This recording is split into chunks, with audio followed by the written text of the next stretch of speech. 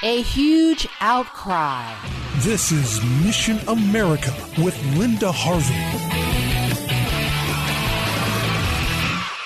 Sometimes our side makes enough noise that justice is done, or at least serious harm is delayed. That's just what has happened in the life of a 7-year-old boy in Texas and his father. You may already have heard about James Younger, who is a twin. His parents recently went through a bitter divorce, and his mother has insisted that James wants to be a girl, even though the boy shows no sign of girl behavior when he's with his father. None of this is an issue with his twin brother. But the courts held a jury trial, and the jury ruled in favor of the mother gaining custody and being able to proceed with her plans to put James on puberty-blocking drugs against the father's wishes. She is, by the way, a pediatrician, and also she is not the biological mother of these boys. She and James's father used an egg donor. The mother had already enrolled James in school as a girl and was dressing him as a girl there, where he was not called James, but the name Luna. The father had been prevented by the judge from talking to his son about the gender issue or about religious faith. But the public outcry over this boy's situation and the father's efforts to protect him has been so great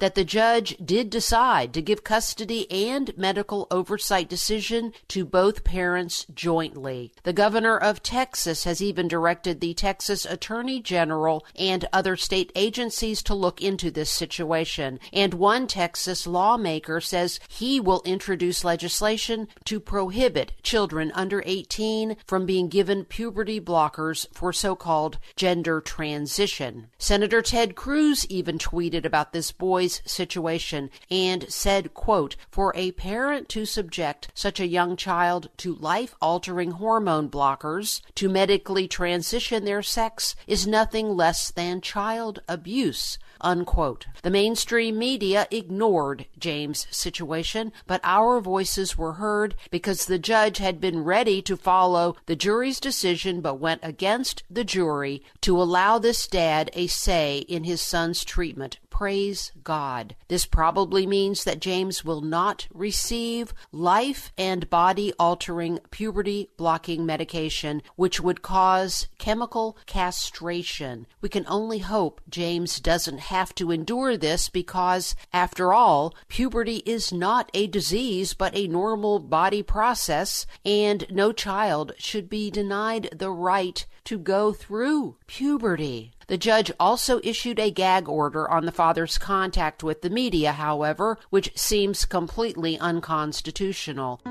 Isn't it amazing how determined the people are who sympathize with this wicked agenda? They want to do permanent harm to children if we let them. As with abortions and homosexuality, we must keep standing up and speaking out to save as many as possible from death or serious harm. I'm Linda Harvey. Thanks for listening. For more information and lots of news and Christian commentary on today's culture, log on to missionamerica.com. That's missionamerica.com. And be sure to listen to Mission America every Saturday afternoon from 1 to 1:30 here on AM 880 and 104.5 FM The Word, WRFD. And remember, with God, all things are still possible.